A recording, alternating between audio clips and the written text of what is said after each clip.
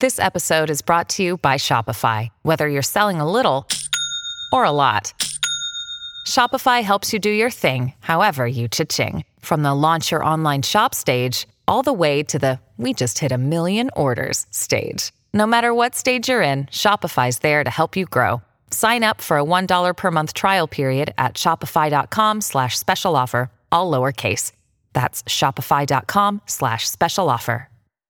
Hello, everybody. This is Marshall Poe. I'm the editor of the New Books Network. NBN listeners like to read books and buy them. So we thought we'd tell you that right now, our friends at Princeton University Press are having a remarkable site-wide sale. You can get 50% off books, including ebooks and audiobooks, with the code 50, F-I-F-T-Y, at checkout until May 31. You can save some real money on Princeton University Press books. I encourage you to go there and check it out.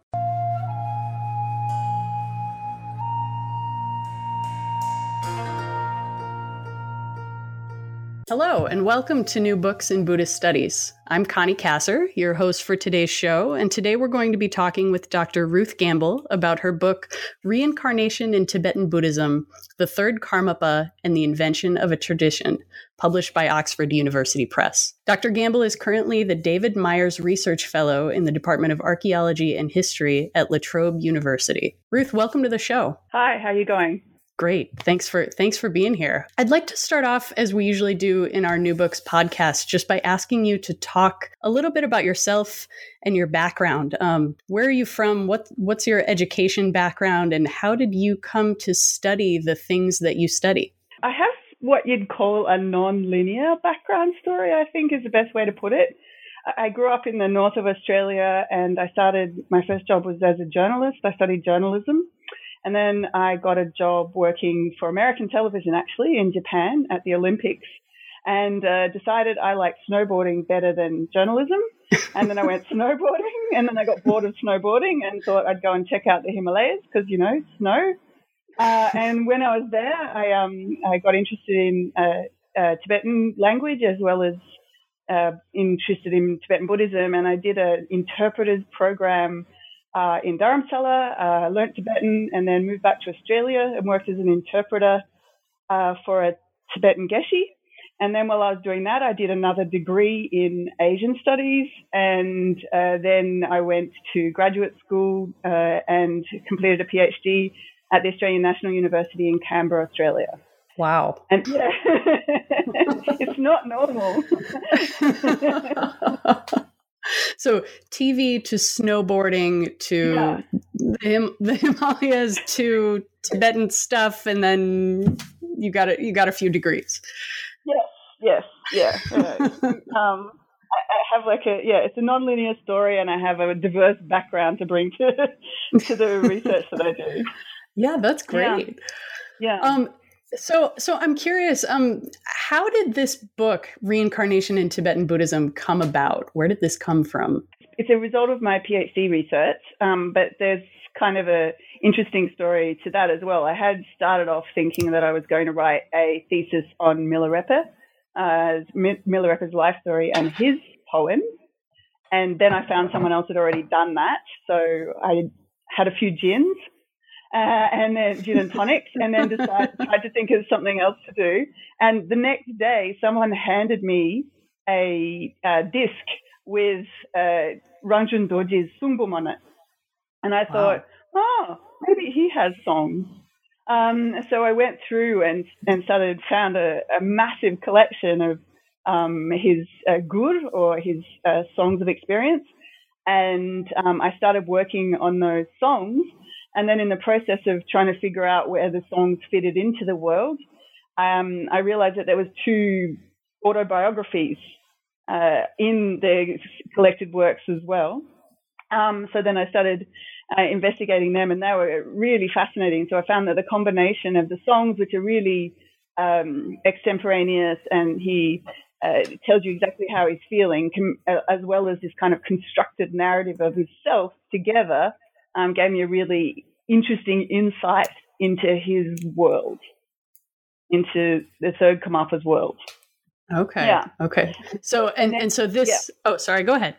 And then the idea of how you become a reincarnate, and the the construction of that identity and therefore that tradition, because he was the first third, if that makes sense, was a dominant theme or a predominant theme in all of his writing.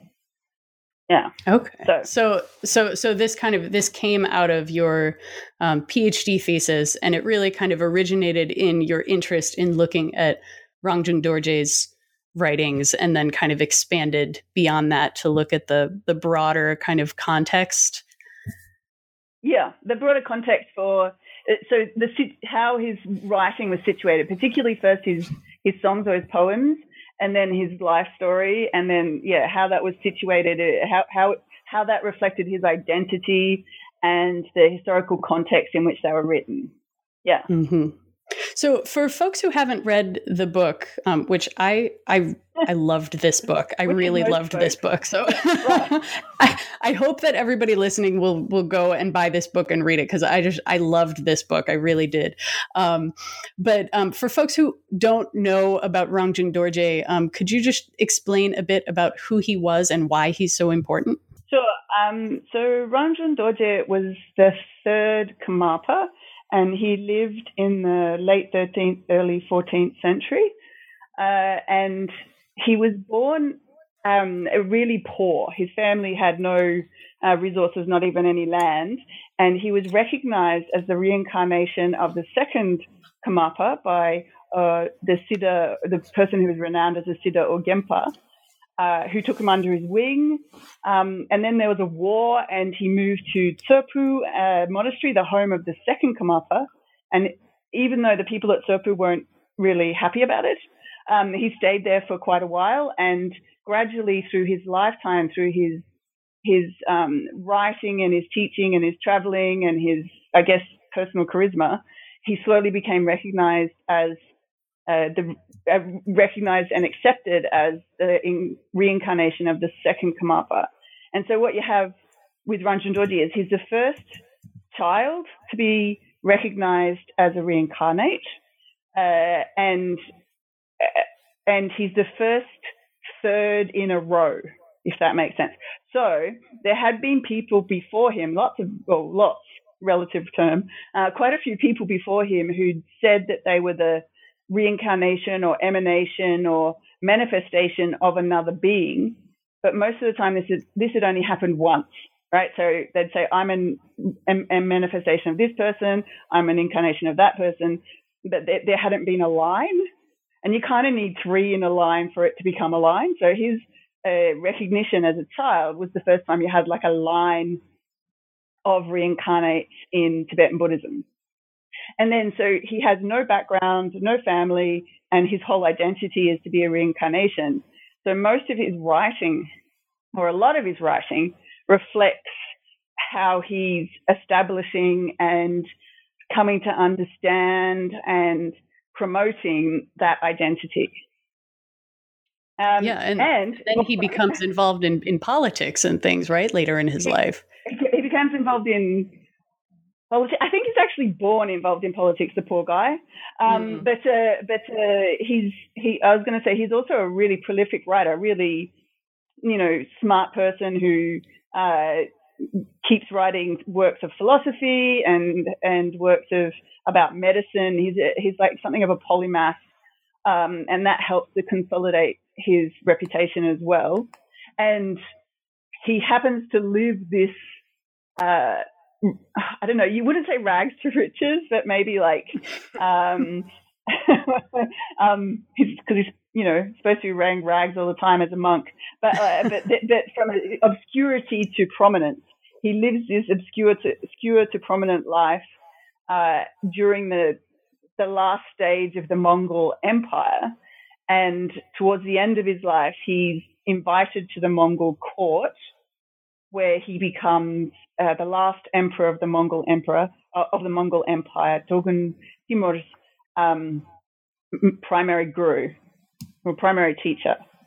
So he goes from being a kid from a vagrant family on the edges of the Mongol Empire in southern Tibet to the fabled city. He dies in the fabled city of Xanadu or Shangdu in Inner Mongolia, what is now Inner Mongolia. Yeah.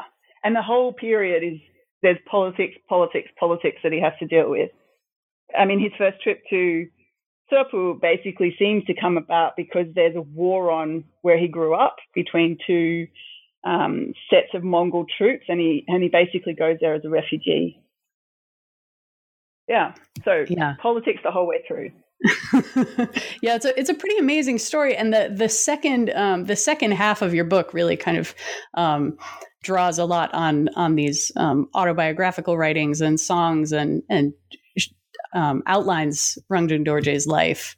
I'm wondering, the first half of your book focuses a little bit more on the historical context of Rangjung Dorje and explains more about how the Buddhist theory of rebirth gave way to the Tibetan Tulku tradition, which is uniquely Tibetan and which you call in your book an invented tradition.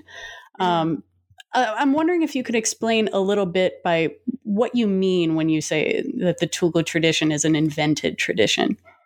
Well, it's taking this idea from Hobsworth in the English literature tradition, who basically says that all traditions are invented. They're not organic. They don't grow up naturally. They people invest in them and create them as they go along. And I think that this is what happens with traditions, is that we lose the invention and accept them as being a normal part of life. And what I was looking at in this book is how the idea of a reincarnation tradition and a reincarnation institution and the belief structures associated with them are often placed back onto the earlier tradition, the earlier parts of the tradition when it was being invented, when they weren't there at the time. So it wasn't a given that Rangjung Dorje would be recognized as a Karmapa. It wasn't a given that he would, when the tradition would continue. It was the idea of it being continuous and that it would keep going was something of an invention of his writing and his perception of the world. His understanding of himself more than just the world. So there was kind of a feedback loop between how he understood himself, how the world saw him, and that created a sense that the Karmapas would be there. And then, so after he dies, it seemed natural for people to go and find his rebirth. So it's kind of invented it through the course of his life. Okay, so yeah, I like this idea of this kind of feedback loop. I'm wondering, could you give an example or something of some way that this feedback loop kind of works? Like, how did Rangjung Dorje work to create this kind of persona where people would go and look for his reincarnation after he died? So I guess in some ways that the whole of the first section of the book is about feedback loops. So I've got this idea of feedback loops through stories, like he tells a story. And the quote that I had in the front of the book, which I really loved, was he has this thing where he says, "The time when I was young is like a dream, but I will speak a little of the parts that are clear, because it's like it was someone else's story, and if I tell it, it will make it another person's story." So he's like inventing him. It's very meta for the 13th century or the 14th century. He's acknowledging his own invention in the telling of his story. So it's as if he tells his story, then that becomes his identity, and that identity is the basis on which he tells the story. So there's a feedback loop there, an identity, a narrative feedback loop. I am my story, and my story is how I understand myself, right? Mm-hmm. But then I also think that works with his identity in lineages. I am part of this lineage, and then the lineage defines me, right? So that's another one. And also through communities, like lineages aren't just, often when people describe things, they hollow out the idea of a lineage to the people who are like the lineage holders or the centers of it. But there's actually a lot of community support that needs to go into the preservation of any tradition. And so there's like a relational loop between the Karmapas and those that support them over the years as well. And the other thing that I'm really, really interested in is how that is in place. So how the idea of the idea of the Karmapas, the idea of reincarnation lineages, is very much a product of a place as well as a time. And so the Karmapa, the third Karmapa, Ramchandra Dorje, spends a lot of time invests a lot of ink. Even he says that I'm using a lot of ink to emplace the Karmapas in situations like in Serpul Monastery and their other and sacred sites and retreat centers. And he sets up this situation whereby his presence in these places sacralizes them, and their sacrality sacralizes him. If that makes sense. So he makes them sacred by being there, and they make him sacred through their sacredness. It becomes another feedback loop. So they're happening all over the place. It's all kind of relational. The idea of being a tulku is very much, or a reincarnate, is very much a relational identity, and how do I put it? It's something that you work at, but something that people become aware of, and then they help solidify that identity as well. I think there was one about the I'm trying to find the quote, but there was one he actually says he does the same kind of meta-analysis of literature that transforms landscapes into sacred sites as he does about himself. And he says something like, I can praise this site and the praise makes it sacred, and then the sacred makes the praise sacred, and it goes round in circles. Yeah. So yeah, these feedback loops are really interesting, thinking about he's writing kind of intentionally and saying, okay, this is who I am. And then, that kind of reinforces the idea of who he is. And, these feedback loops with communities. And then I think the stuff that you're doing with space is really interesting too. I mean, as you just mentioned, you're focusing not just on time and the idea of, reincarnation lineages, but you're also talking about space and not just physical space, but also sacred space. Yeah. And there's this, and I think thinking of it in terms of a feedback loop is really, really interesting. I'm curious. I mean, you've already said a little bit, but I'm wondering if you could expand more on this idea of space and how did that become so important in this project? Just before I do that, I found the quote. Okay, great. This will then become a site where reciprocal praise is performed between the sacred site itself and the actors who praise it repeatedly. For wherever there is praise, there is repetitive reciprocity. Wherever there is praise, it is repeated. All right, that's great. He's. I mean, that was one of the things I liked about him so much. He seems so. I think that Third Karmapa would have made a really good marketer. Or it worked really well in advertising, or I mean, hopefully for good causes like the environment or whatever. But he's really kind of aware of this personal creation and the way that words can be used to create identities and constructions of how people understand things in his own writing. It's fascinating. I find it fascinating. But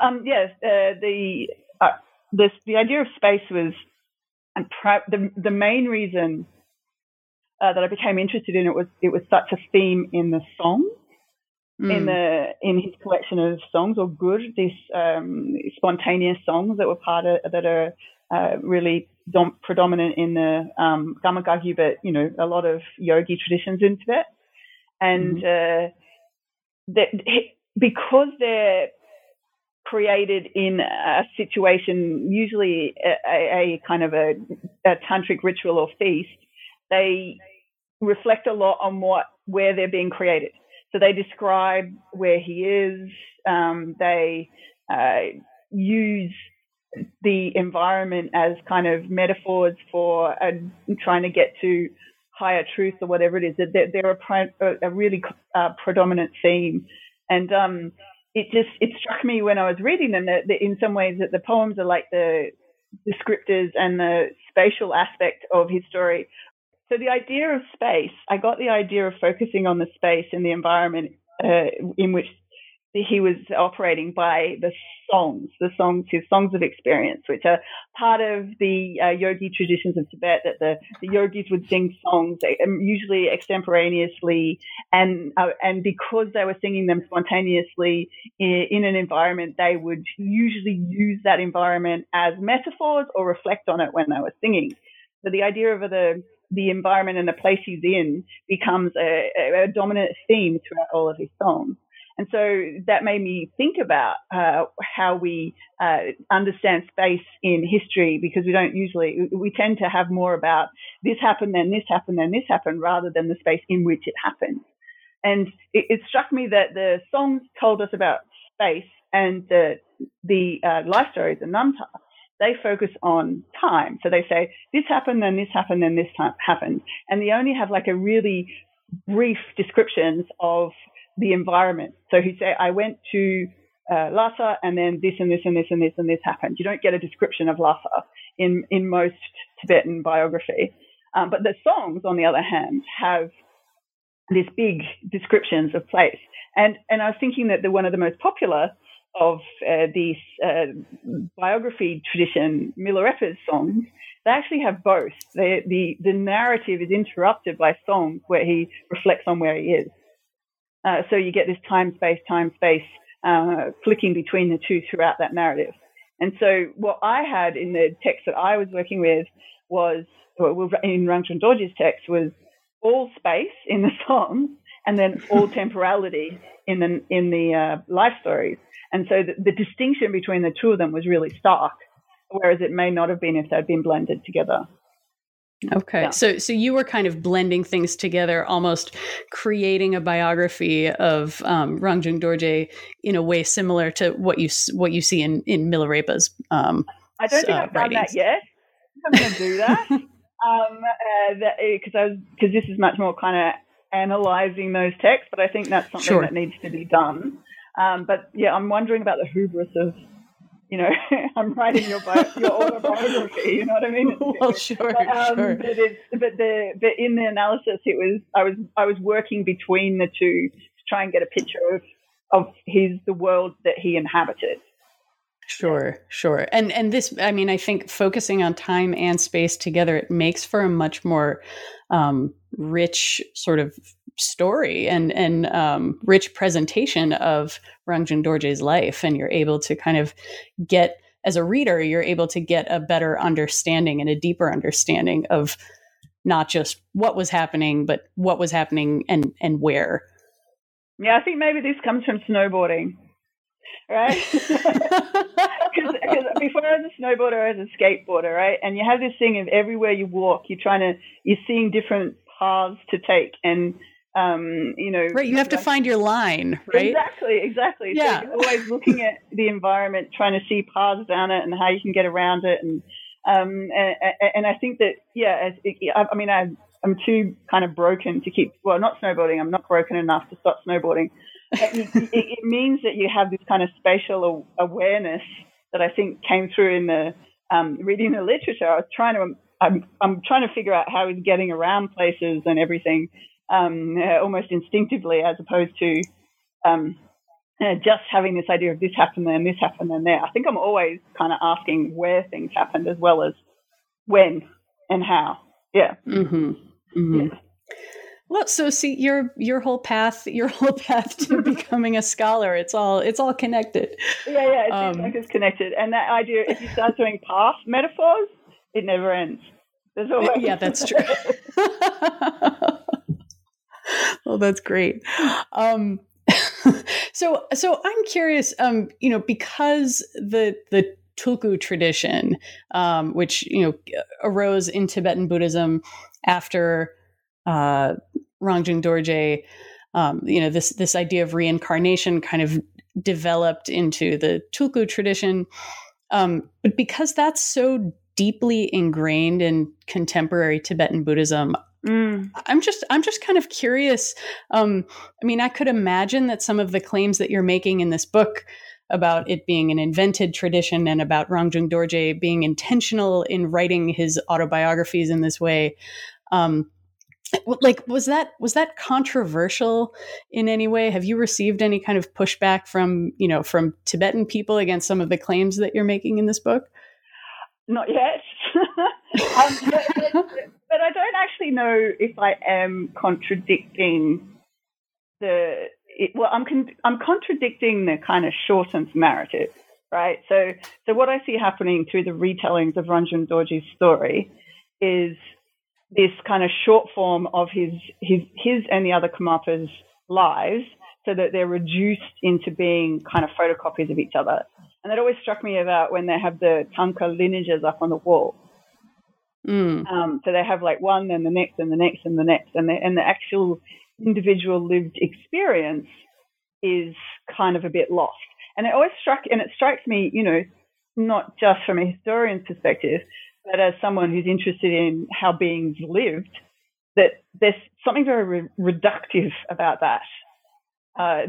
What's the point of people, even if you're looking at it from a Buddhist perspective, what's the point of being an embodied person who even if you take this perspective that he had insights or realizations or whatever, the idea that he came down as an embodied being. I mean, that's what his story says. He took life he chose to be born in order to help. So therefore, that lived experience is supposed to be a demonstration to other people on how to live. So to ignore the kind of effort and the way that he used the opportunities he had in order to, negotiate through a complicated situation with trying to keep the intention to help all beings in his head, I think getting rid of that is actually more insulting. Reducing that to a single image is actually more insulting than paying respect to it or engaging with that lifetime in a more in-depth way. That's personally, I think it's kind of to dismiss it as being just part of a tradition or another step, as opposed to thinking about the complicated choices and the moral judgments and the sacrifices that had to be made by embodied beings. Is more, to me, it seems more respectful than just putting the people in a line and reducing them to a photocopy. Well, that makes sense. So I haven't been criticized yet, but I've got a reply for when it happens. Well, that's good. It's good to be prepared. Yeah. So, I mean, thinking about the past and just thinking, I don't know, about the Tulku tradition more broadly and looking toward the future. I don't know, just thinking about contemporary developments, things we're hearing in the news about certain Buddhist teachers, including Tibetan teachers who are recognized as tulkus, right, who have been accused of using their status to abuse or manipulate their students. Given all of this, given the current environment around this, do you think that the Tulku tradition can survive? I think it will. I think the question is more like whether it should in its current form. And I mean, there's things to it. I mean, that's what I find interesting about this story of Rangjung Dorje. Another thing about I found in his writing was that he's doing something quite radical, right? He's a lowborn, landless, not deserving of an education in a worldly sense person who has this idea that through this kind of gift of being recognized and the kindness that his teachers showed him, that he has a whole world opens up to him that would never have opened up to anyone else in his situation. So in some ways, at that stage early on, it was a very kind of egalitarian. I keep having this idea in my head that Rangjung Dorje may have had a sister who was really good at piano playing, right? But she was never, the causes and conditions were never there for her to have the same life as him. right? So that's kind of like a alternative history. But for him, this idea of being recognized and gave him access to opportunities and spiritual opportunities as well as travel opportunities, educational opportunities that he would never have had. So in some ways at that stage, it was shaking up society. It was a radical transformation at least for him, a radical transformation of how power structures were working at that point, right? And since then, it was also an affront to embedded hierarchies in families, because the Tulku is a familyless lineage, if that makes sense. So it was an affront to embedded power structures of his time. And I don't see that happening now. I see a certain sense of entitlement, right? So that is, not a certain sense of entitlement. You're seeing some extreme entitlement. And even I actually think that the Tulku system is even really kind of harmful to the good guys in a way. The ones that kind of are recognized as children and are trying to do the right thing. Like I remember I used to work as an interpreter before, while I was at graduate school and doing it as well. And I remember one Tulku saying to me, he'd had to go and deal with someone who was being really dodgy. Do you say dodgy in America? Yeah. Okay. And he was saying, I have to go and contain this situation because he does one thing negative, it reflects on all of us. Right? So it's like a communal reputational thing as well as individually. And I remember thinking that he was trying to do the right thing, but this whole system was imprisoning him as well. And it's a strange situation because on the one hand you get all of this, it gives you privilege, and for some people that becomes like a burden of responsibility, and for other people, which is not easy.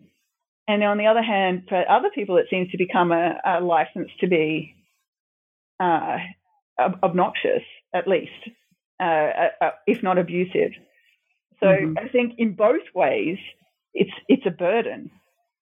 And I even heard a story once. Someone told me, I can't say who, but someone told me that there had been the local monks had come and said that they were a Tulku, and their father had said, "No, you're child thieves. You're not taking my son." And go away. And I was like, "Wow, they said that to the monastery?" And he said, "Yeah, because there was this idea that even if you have special qualities, that being in that situation isn't necessarily the best way for them to come to the fore." Which I just found fascinating. And that kind of speaks to something else about it, and I'm ranting on here, apologies, is that... No, it's all right. As an interpreter, I think some of what we're seeing in these abusive situations is a misreading of how the Tulku system worked within Tibet, right? So there was a lot more restrictions on their behavior than there is in the West. And in some ways, that actually remind me of like drunk Australians in Bali, or I'm guessing drunk Americans in Mexico.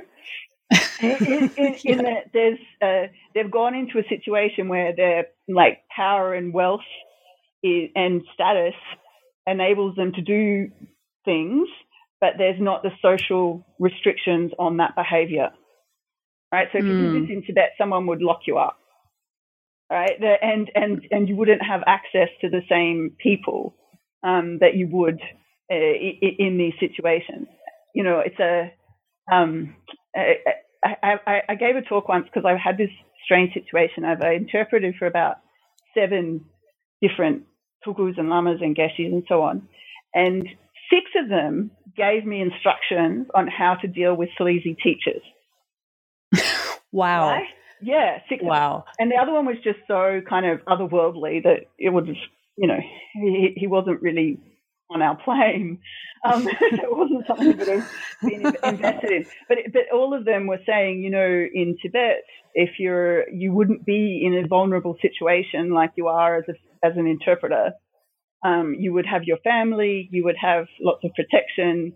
The relationships between people are negotiated much more, but you're very isolated. So you need to, and they gave me like, I can't remember them off the top of my head, but they told me sutras to quote and lines to use if someone said that, you know, that they're awakened and we should have tantric sex. And I was supposed to say, well, you may be awakened, but I know I'm not. Wow. So I was breaking my vows. And so there was this whole, they all told me stories that I could tell to protect myself.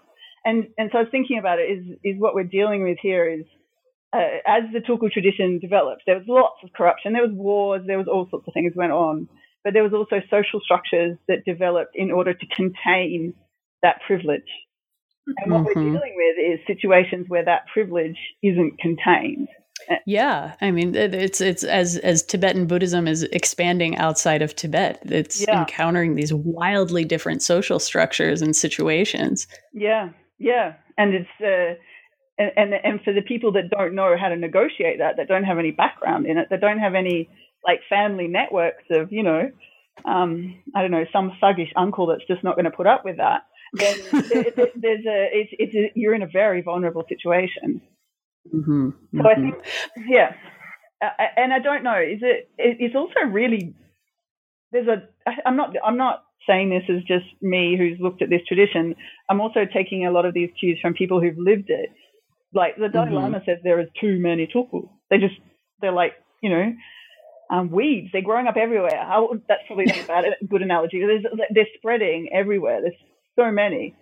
And traditionally there was much less resources to support that level of tulkuness, for want of a better word. So that's one issue. And the other issue is that it's a very different world. And it means that, you know, keeping people in a situation where their life choices are decided at age 3 is very intensely problematic. And then they also, you know, there's all things about them being like not just as abusers, but as abused and things as well. So it's very different from what I'm looking at historically, what I looked at historically. It's a very different. Yeah, it's a very different situation than the situation that Rangjung Dorje grew up in. Yeah, and at that stage, I mean, it wasn't completely radical, but it was a break. It was a development that loosened society as opposed to tightening patriarchy. Yeah, it was thinking about authority in a totally radical way. Yeah, and there was also these weird parallel authorities. Like the thing that strikes me about looking, I've been working on writing an article about the history of all the Karmapas, and the thing that I looked at with all of their histories is that they didn't actually really take over control of Tsurphu until after the war with the 5th Dalai Lama and the Uensang War in the 1600s. Oh, okay. So until that point, they were kind of associated with Tsurphu, but moving around. And there was the second Karmapa's family was still in charge, basically. So it was like a parallel authority to familial authority. So it creates like a break in power structures as opposed to, or alternative power structures as opposed to enforcing power structures that can then be abused. So one last question for you, just because we're almost out of time. What are you working on now? What's next for you? Well,